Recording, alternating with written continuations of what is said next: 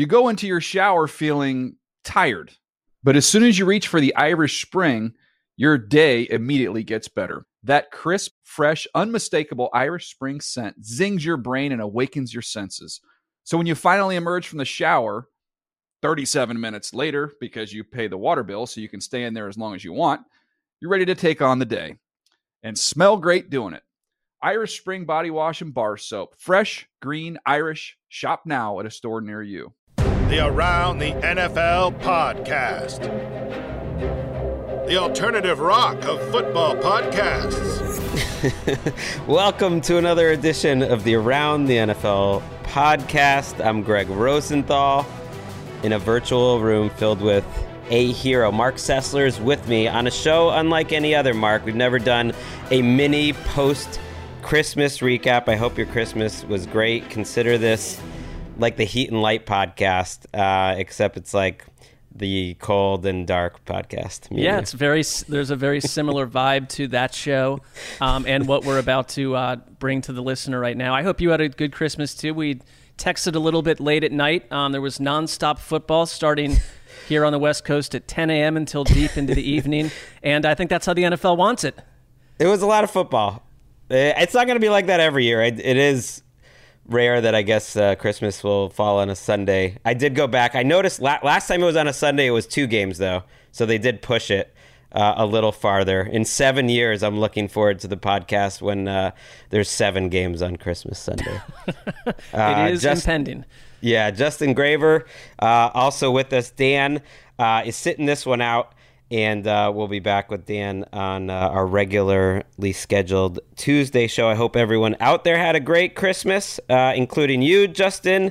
And let's get to the first game. Let's start in the AFC, where the biggest games were really played. I think the best game that we haven't covered, we have Christmas Eve to cover, and the 3 Christmas games. The best of those games was played in Miami. Second down and 6 now for Miami, the 31-yard line of the Dolphins. Snap to it, looking right. Heaves it right side. Intercepted by Rasul Douglas, and there is your dagger. The Packers defense coming through in a big spot out of nowhere. 26-20. That was Tua Tagovailoa's 3rd interception of the 4th quarter alone. My God, what a meltdown after the Dolphins raced out to a 20-10 lead, had a chance to go up even bigger before halftime, and then it all fell apart in the second half, Mark. The Packers are alive in the playoff race, and the Dolphins let you down, because I know you wanted the Dolphins to win this game, right? You know what I want to see was just the Dolphins kind of prove that the troubles they encountered over the last 3+ weeks outside of the Buffalo showing were atypical of them. That they aren't that team. That they had a chance to as in a young system, first-year head coach, come back and show they were the team from the early part of the season. I mean, instead it keeps Green Bay completely alive, and I think this is a very different Packers team than I feel like I was watching, weeks ago. They've kind of changed themselves, especially on defense. But the narrative around Tua, I think it's really fair just to look at his body of work over the last, 3-4 games and say, there are a lot of questions about Tua. Like, he was in the perfect environment, the perfect scheme.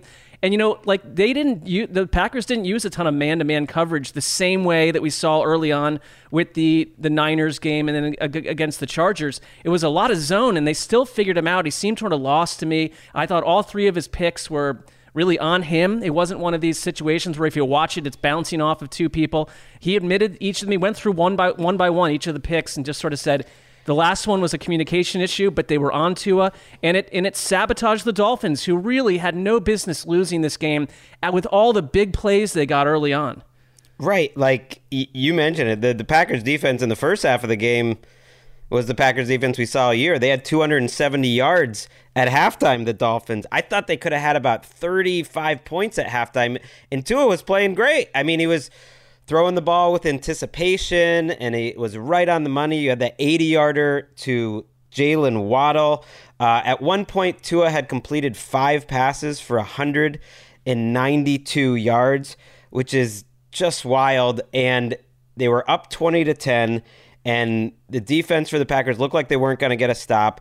And Jarran Reed caused a fumble right before halftime. It was 20-10, and the Dolphins were theoretically driving to go ahead, maybe 27-10. At that point in the game, the only way the Dolphins had stopped was penalties and mistakes. Tua actually fritzed out and fumbled the ball on the third down early in the game. That was a little canary in the coal mine for what was going to come, because there was a couple times in the game he just did not show much poise, but they recovered that fumble. They kicked a field goal on that drive, and the Packers seemed like they had no answer. They forced the fumble there. They get a field goal before halftime. It's only 7 points, and then the second half defensively was totally opposite. This is a majorly concerning game for Tua. We'll get to Green Bay quickly. We're not going to make this an hour-long show. Mark, I know you don't want that. I do think the one thing about Green Bay that felt to me like Aaron Rodgers, for all the little items that I find annoying about him at times, he seems locked in on the fact that their playoff chances are real right now. He mentioned it over and over. Everything went right on Saturday for Green Bay. And I thought they approached this game with a kind of win or die situation. They went for 5 fourth downs. I think they converted 3 of them. They had that bizarre fake punt from their own 20, which was a botched job. But to their credit, the defense from their own 20 allowed just a field goal to Miami. That could have been like a back-breaking kind of situational problem for Green Bay right there. I thought they were very aggressive. Aaron Rodgers didn't look perfect to me. He made just enough throws. I think we got to see what goes on with Christian Watson, because it's a hip injury. And, that to me, losing him is a major issue for Green Bay. If he goes out, he's been a star for them. Yeah, it was weird because they actually weren't unbelievable offensively. Off all those turnovers, 4 turnovers, they scored 9 points. So they didn't get a touchdown off the turnovers. And then they had the kickoff return to start the game, which returned the ball to about the 10-yard line. Keyshawn Nixon, who also got hurt. So 2 explosive players for the Packers, Watson and Nixon, got hurt, and they only got 3 points off of that. So Rodgers was up and down, and I thought it was telling. He had told the announcers, I'm glad I can really play quarterback this week. I hated the way the Rams played us. And what that meant was Rodgers was going to just hold the ball forever, try to make a play, make some hero ball plays, and he hit a bunch of them, and he missed a bunch of them too. He did not play well in the first half, but he got it done. And the Tua interceptions, you mentioned how he went through it one by one. Okay, the third one to me was by far the most concerning, because at that point he had already been picked off twice in a row to start the fourth quarter. First one was just a bad throw where he tried to force it in there between 4 guys, and it would have had to been perfect, and it was just a bad decision and a bad throw. The next one, Raheem Mostert and him weren't on the same page. That one's hard to really know what happened there, but another play where it seemed like Tua predetermined what he was going to do, and that was what happened on that last play.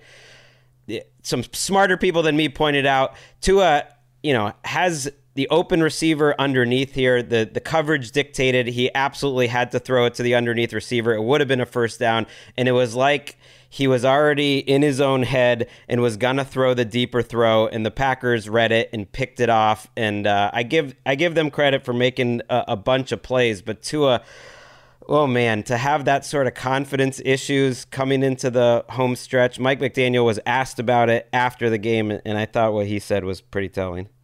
It's a challenge, but it's also something that, every quarterback really goes through. It's it's kind of one of those, necessary things that you have to really figure out how you don't let mistakes snowball, and that's one of the reasons, the approach and the way we've gone about things is been so intentional in that regard, because you can't let past influence the present, and I think that there could be some portions of that have to do with him kind of snowballing in his own mind, but he's such a strong individual that the good news is that I'm very confident that he'll be able to get through that. It's just that this team needs him. It's a chunky soundbite there. Sometimes McDaniel feels like you're driving across the country with someone and he's riding shotgun, and you realize he just talked for 6 straight minutes, and you're just focused on the road. But I am that person though. But that soundbite was concerning though. Like I think he was kind of saying like, yeah, I am a little concerned. That was a question about Tua's confidence specifically. Well, I mean, remember, Tua. First of all, on the Mostert throw, he said that he might have called. He was wondering if he called the wrong play. Which is, that's a concerning thing in December. I don't know for a quarterback if that just stuff happens here and there. I would imagine it does, and you work your way out of it. But this is a guy that, like, that story came out mid-season where he was asking himself a year ago, do I suck at this? Like, I mean, I think there is maybe not a steel confidence there with him. And secondly, you look at this offense and the way he's been helped by Tyreek Hill and Jalen Waddle, just like point of the catch stuff where it's like if he had 2 pedestrian wideouts, you're getting the Tua from other years. And so I do think his game's been elevated by that, and teams have figured him out to some degree. I think there's a competence thing going on, and like Mike McDaniel sounds a little down there. They've got the Patriots on the road, and then they've got the Jets who have Mike White back in the finale. So their path to the playoffs, which seemed assured, is in hot water right now. Right. They've lost 4 straight. They're still in good position. You win those 2 games, you get in. Even if you split those games, you have a decent chance, but there's a whole mess of things going on. And the fact that the broadcast talks so much about, like, you had to rebuild to his confidence. Like, I love the honesty, and I love, like, these guys being open and vulnerable, but sometimes you almost don't want, you want your quarterback to have this blind confidence. And Tua was also, quoted earlier this year or in some reports that, like, after that concussion, like, he had talked to his family about his future as a pro, and it's a lot. Everything feels like on the precipice for this team. Playoffs, future of this team. We don't need to get into all that now. Quickly on the Packers, they're at 7-8. Everything that needed to happen for them this weekend did happen. The Lions lost, the Seahawks lost, the Commanders lost. Even the Giants, who in theory could, I guess, be in that mix of falling out of the playoffs, lost. The Packers have a good chance to make it to the playoffs if they win their final 2 games, which will not be easy, against Minnesota and Detroit. There's a real chance mark here. Detroit, Green Bay is the final game of the year on Sunday Night Football. Although about 4 things need to happen for that to happen, and that would include the Commanders and the Seahawks losing in Week 17. That would set up a win-and-in playoff game between the Lions and the Packers. I'm willing to accept at this point that the Green Bay Packers are probably going to the playoffs, and some poor division-winning team, well, I guess it would probably be, I don't know. It's going to be some poor division-winning team is going to have to deal with Aaron Rodgers, who's becoming increasingly Minnesota or San Francisco. I know. I just think that's sort of a hot mess for whoever has to confront Green Bay in January out of nowhere.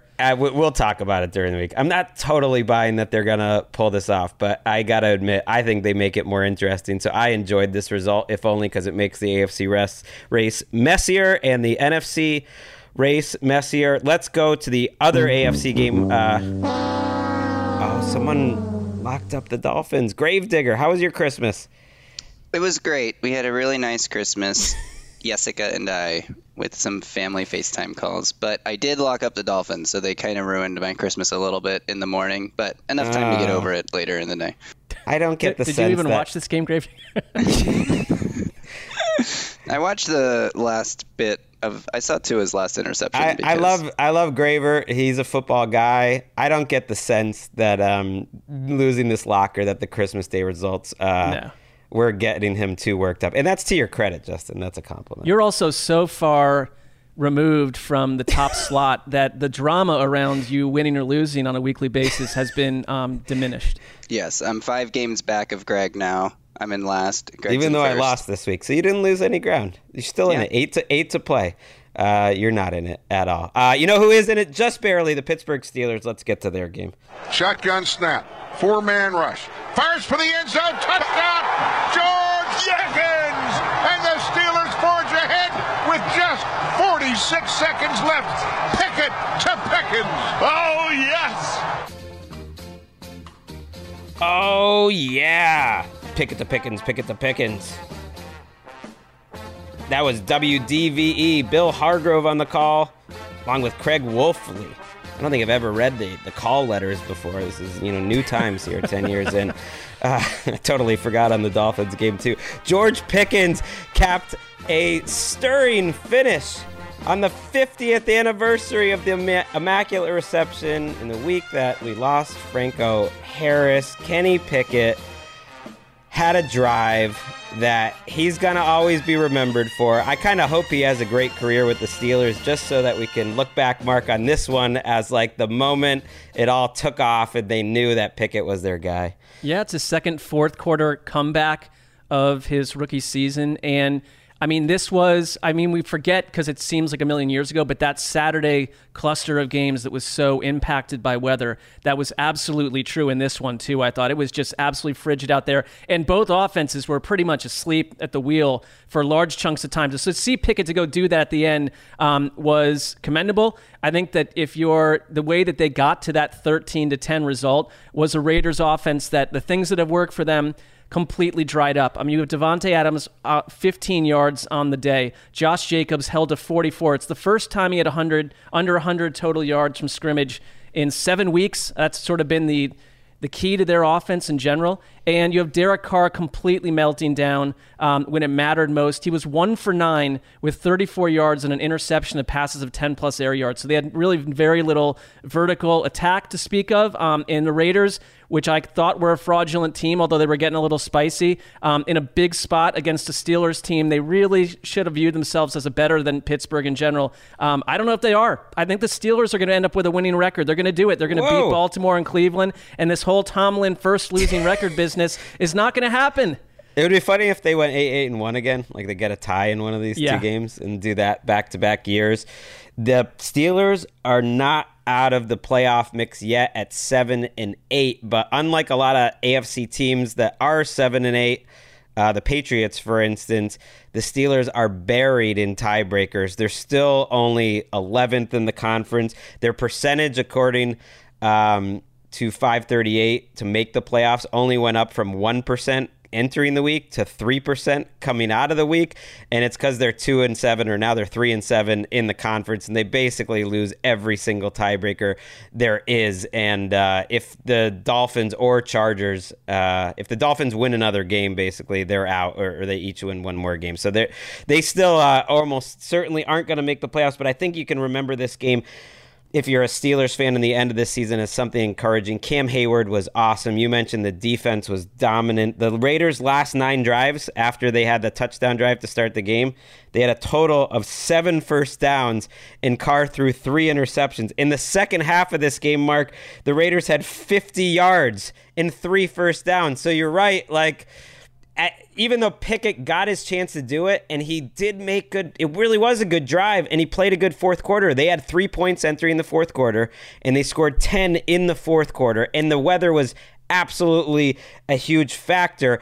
It still is something that Pickett, in the big moments, made some big throws. He had one on the sideline. The touchdown was a rip, certainly. He made good decisions, and Carr just didn't, man. That last interception, like, the guy's open, and you mentioned Jared Goff struggling in the cold the other day. Derek Carr's numbers in weather under 40 degrees is outrageously bad, and this was the story of the Raiders season, and these late season results, I think, have impact on what's going to happen moving forward, and I just don't think the Raiders are going to have Derek Carr next year. I completely agree with you. I think this is the kind of thing where, and if you go listen, you could find this on Twitter pretty easily.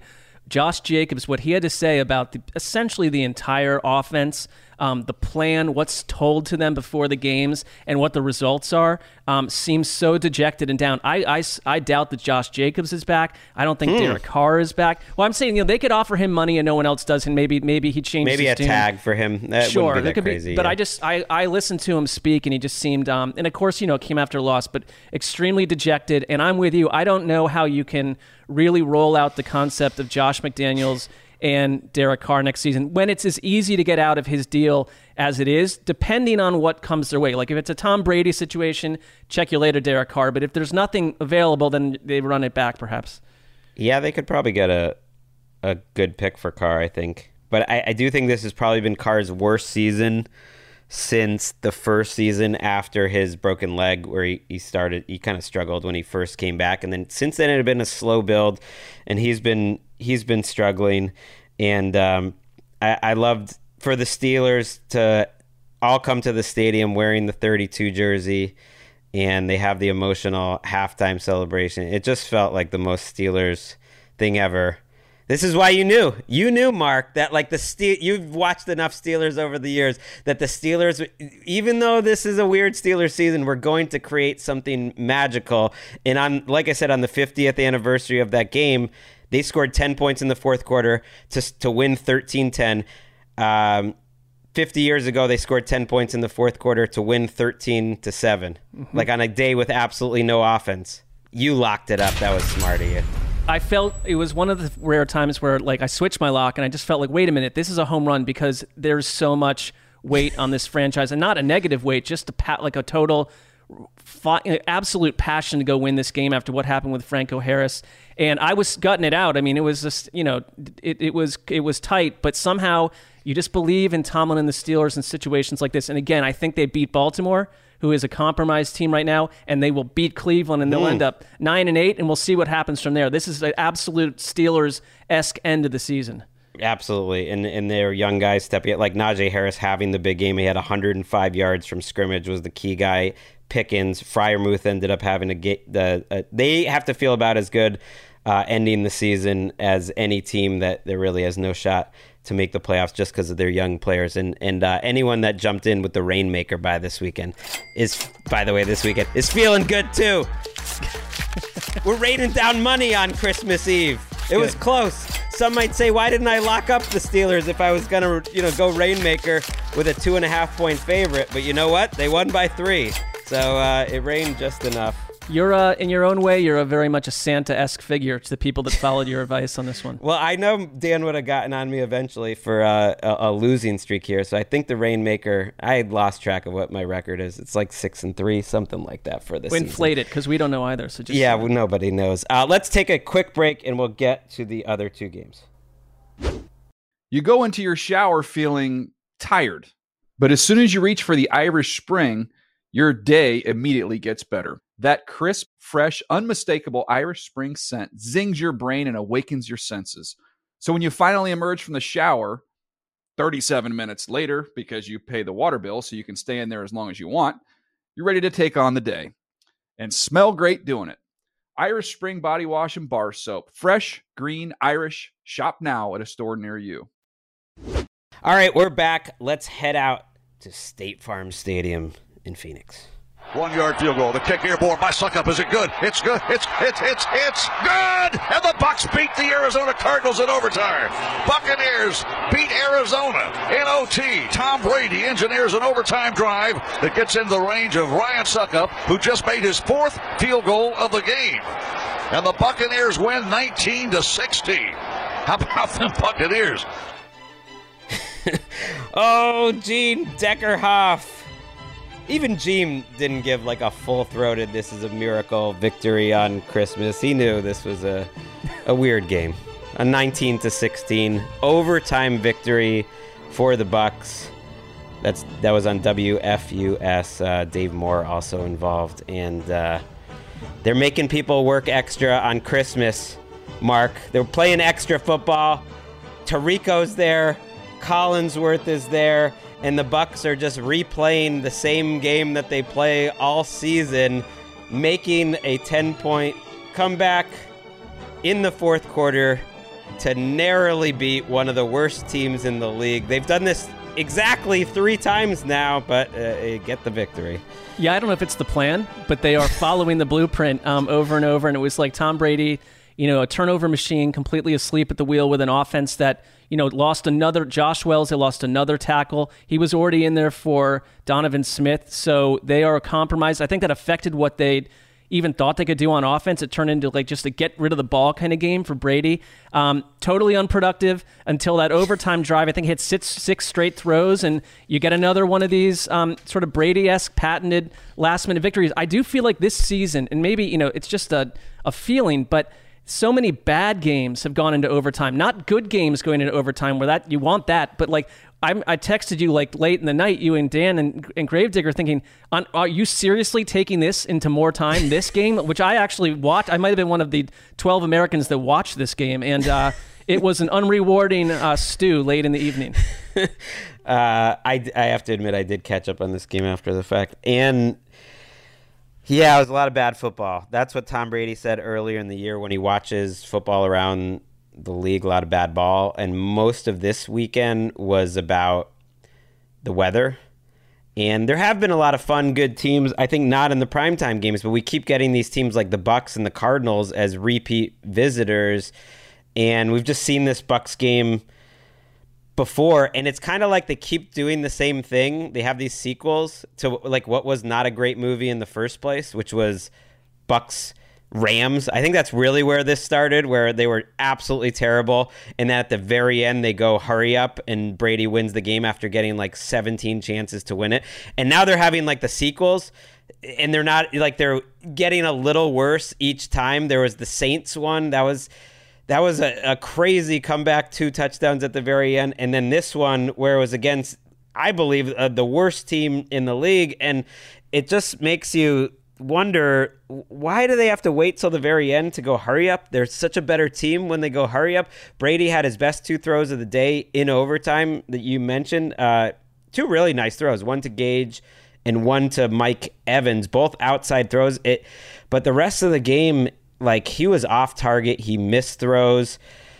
They were out of sync on 3rd and short. At one point, they tried to run the ball 3 straight times on 2nd and 1 and could not get a yard. And that's like what this season has felt like, is just like looking at Todd Bowles being like on the sideline, dumbfounded, being like, man, I can't believe we can't get a yard. What's going on? But they never can get a yard. Yeah, it's like, I mean, if these are sequels, they're not exactly pack them in at the mall fair, but it does kind of leave me a bit mystified with this whole journey with the Bucs, because the whole calling card coming in, the reason that it would be good to get Bruce Arians out of the mix, and again, I think we've said it all year, I think there's something missing without Bruce Arians playing his old role, but it was meant to be a positive because Tom Brady and Byron Leftwich could mind meld on a micro level during games, and as forming the game plan, and they look more lost than ever, and they haven't adjusted the way out of it. Like, even from drive to drive, it seems like all they're able to do is go out and process things the same way and produce the same sort of milquetoast results. It's like, where's Brady in this? Like, where's Leftwich in this? And why are they still in these issues post-Christmas? I find it really strange for that kind of quarterback after what we know about Brady. Well, because I think it's everyone. It's such a team sport. I mean, Mike Evans had 1 catch for 5 yards until the very end of this game. He had 6 targets. He ends up making a catch or 2, but it's like they have a million different problems. And Brady's one of them. Like, the 2 he's not used to throwing interceptions, and he threw 2 in this game. Both were on him. One he just kind of threw up right because he was about to get hit.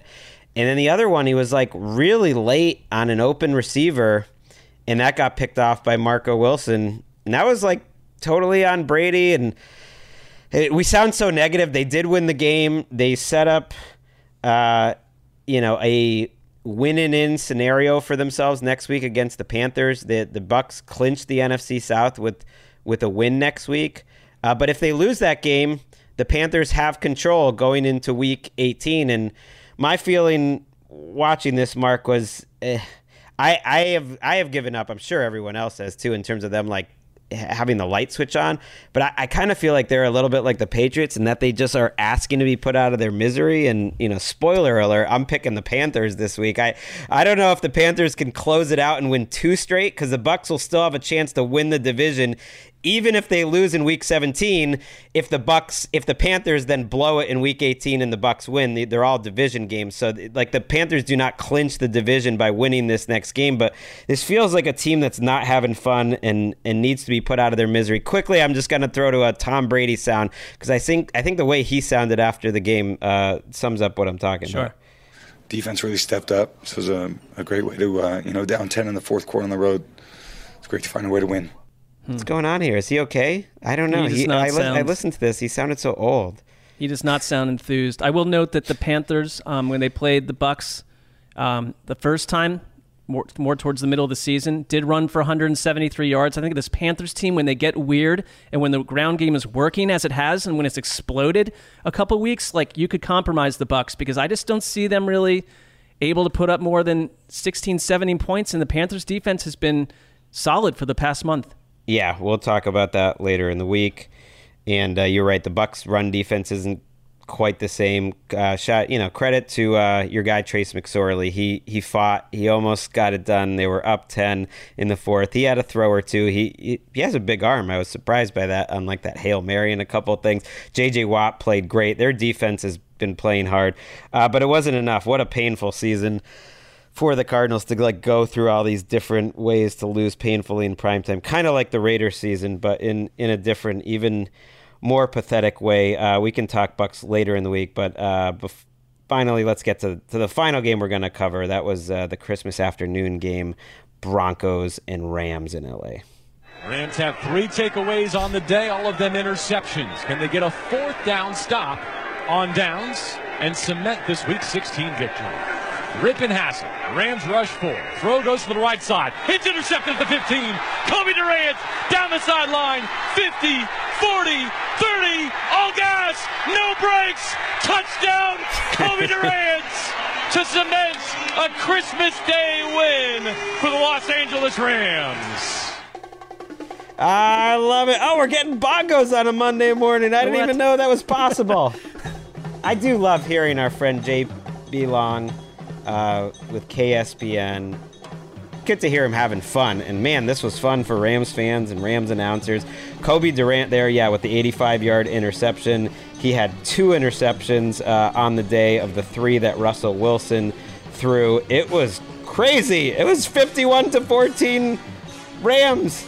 It was like 31-6 early in the second quarter. This thing was absolutely insane, and I couldn't have been the only one, Mark, that watched this and thought, oh man, I don't know if they're going to wait to the end of the season to fire Nathaniel Hackett now. And as we're taping, Justin, we got some breaking news here. Let's hit it. Yeah, the Nathaniel Hackett era is over. The Broncos announced their coach has been fired after only 15 games. Sad way to go out, and we can talk this game a little bit in a minute. Give the Rams some Oh, that was banned. We're not giving any flowers. Beep that out, Justin. But let's talk Hackett. It's over for Hackett. That's the bigger news now. Yeah, it was inevitable, and I think this is the kind of late season game where any coach in his position, this is sort of everyone gets it, the exclamation point, floor falls out. Russell Wilson, who you came in to develop, kind of everything that Hackett, who, understandably seems like an engaging personality and like a likable dude. It's not really like a Mike Zimmer burning out because of your personality situation here. It's just that, what was your calling card? I'm going to come in and flip the switch on Russell Wilson, the most exciting quarterback hire of the entire offseason, and Denver's sort of hope and pride for the future, looking like the worst quarterback in the league, looking as lost as ever, which has been consistent all year long. There were those reports that he was calling out Seahawks, audibles at the line. It just seems like he's never really understood what's going on in this offense. That extends to everyone else. And then the defense, which you've wasted an entire year on, absolutely crumbled yesterday. And I think it's just, you're seeing a lot of flare-ups on the sideline, a lot of lack of accountability, in-house issues. There were all the actual game situation issues early in the year. And it's like Hackett seems completely underwater and in control of none of it. So what, as a head coach, are you offering at that point? I think there's a bit of a Peter principle for some of these play callers. You're kind of meant to stay at the play call level. Head coaches for a different type of personality and different type of, ability to control a varied group of individuals. And the Broncos have seemed out of control since the word go.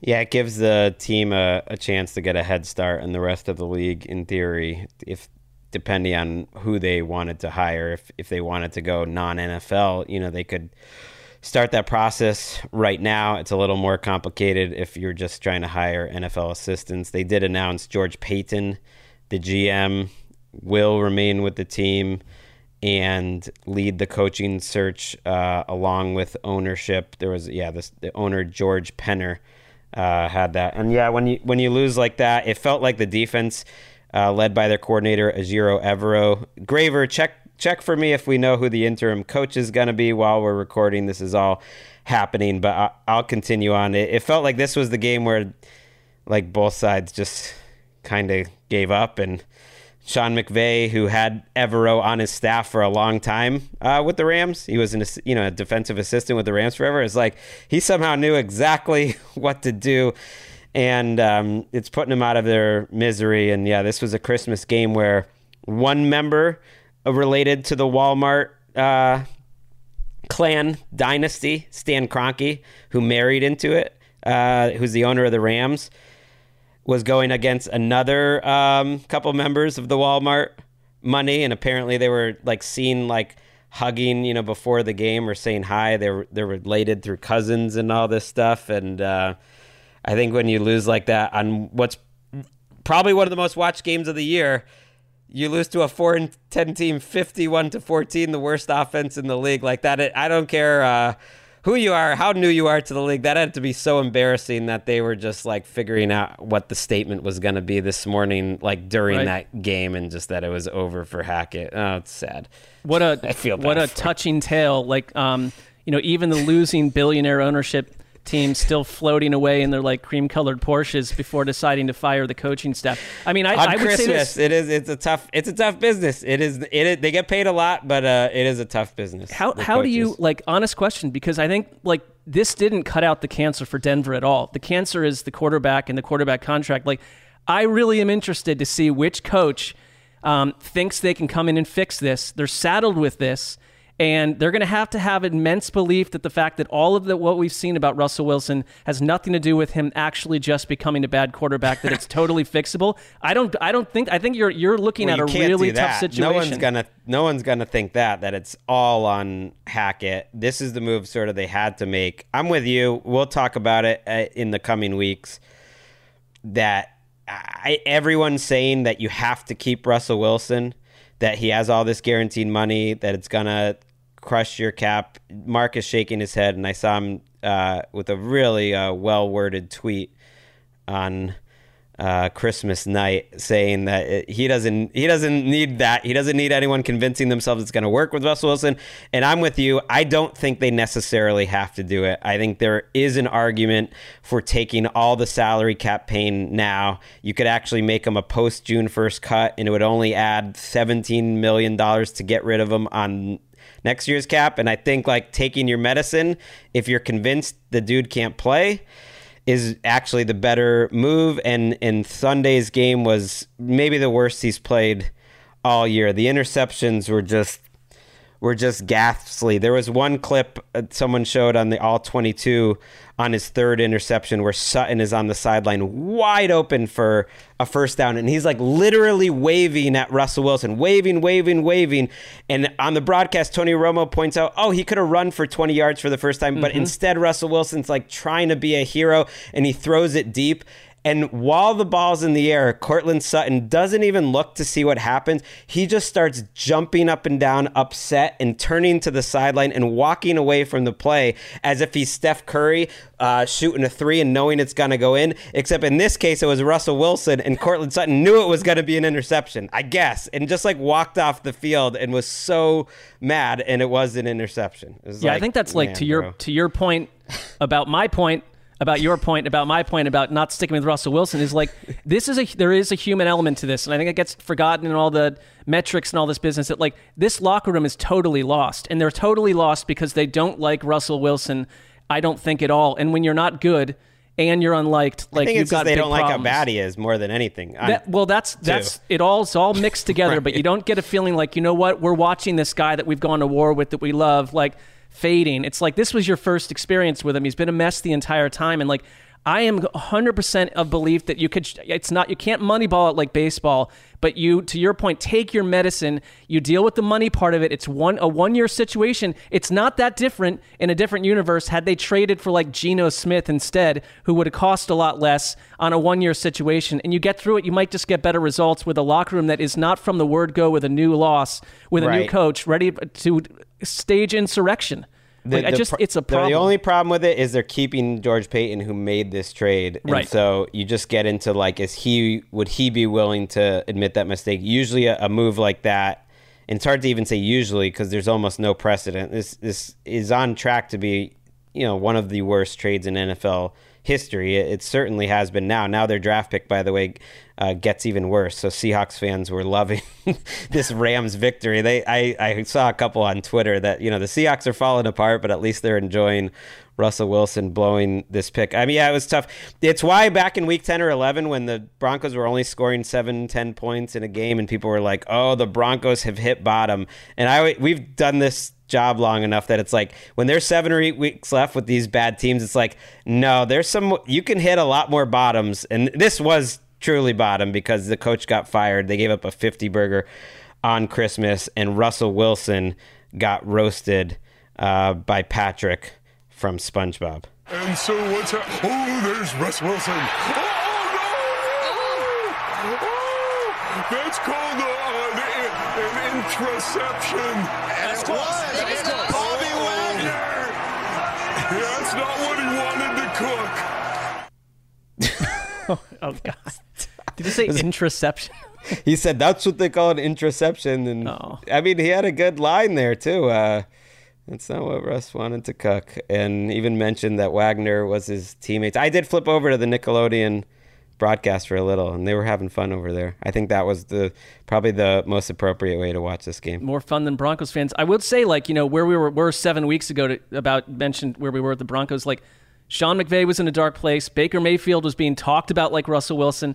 It's kind of crazy what can happen to you in just a couple weeks, because I think if nothing else, Baker Mayfield proved in a Sean McVay system, if he's used right, he can play, and he's totally a viable, very leading, almost plugged-in candidate to be their number 2 quarterback next season. I think they want that. And McVay, who was, we're questioning if he's going to even come back and coach. I don't know. I mean, who knows what will happen with that situation. But the last couple of weeks have been a very different vibe around a Rams team that it got real ugly there. Absolutely. I'm glad you pointed that out, because even though I'm saying there's a long time left in the season, you can always hit bottom. You could have said that about the Rams too, but they are going to feel better about themselves the way they're ending this season. They've had their best couple of games now in a 3-week span. They're competitive. Cam Akers is running the ball really, really well. Had 147 yards from scrimmage, 3 touchdowns, just playing with a lot of juice. McVay's showing that he can be that coach again, maybe give himself some confidence. Baker finishes 24 for 28 for 230 and 2 touchdowns. And yeah, most of them, I think 18 of those throws were 5 yards or less. But he had a nice touchdown versus the blitz. He was very controlled. Tony Romo said how under McVay, he's use his eyes a little better in terms of not being as predetermined. I saw him get to his third read.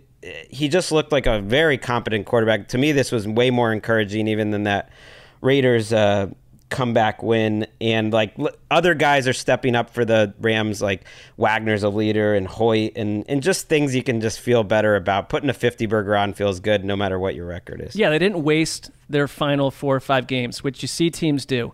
Nothing changes, you don't grow. They've used it to develop younger players, find a backup that they can trust. And I think you're right. Gives Sean McVay a sense going into the offseason, I haven't lost my fastball here. And give their fans something. All my daughter had asked for Christmas was a Rams win, and I know that place wasn't super rocking yesterday. I texted our friend Jason Kleinman, who was there with his family. Perfect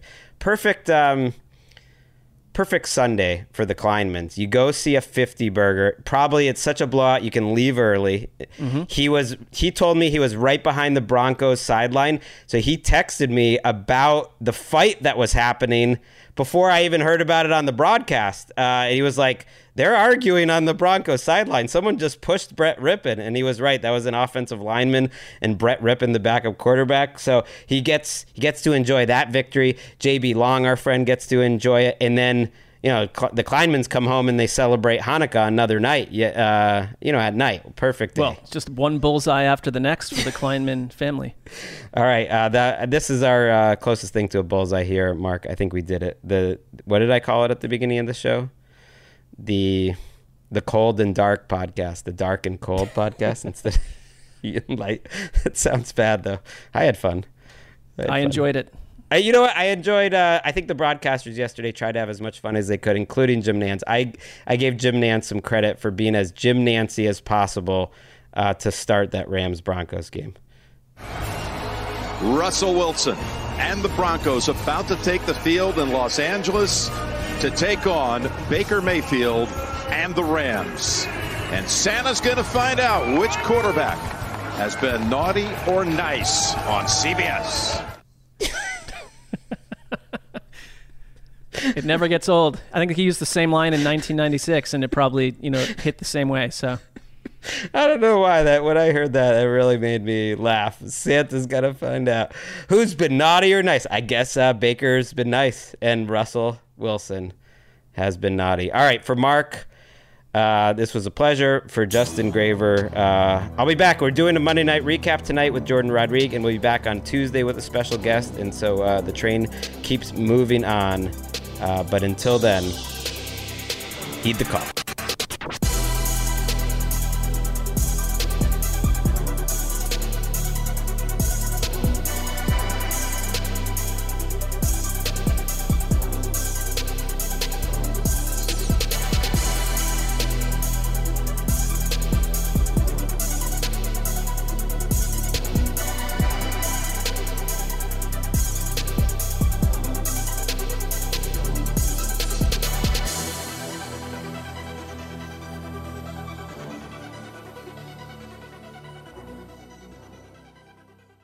You go into your shower feeling tired, but as soon as you reach for the Irish Spring, your day immediately gets better. That crisp, fresh, unmistakable Irish Spring scent zings your brain and awakens your senses. So when you finally emerge from the shower, 37 minutes later, because you pay the water bill so you can stay in there as long as you want, you're ready to take on the day. And smell great doing it. Irish Spring Body Wash and Bar Soap. Fresh, green, Irish. Shop now at a store near you.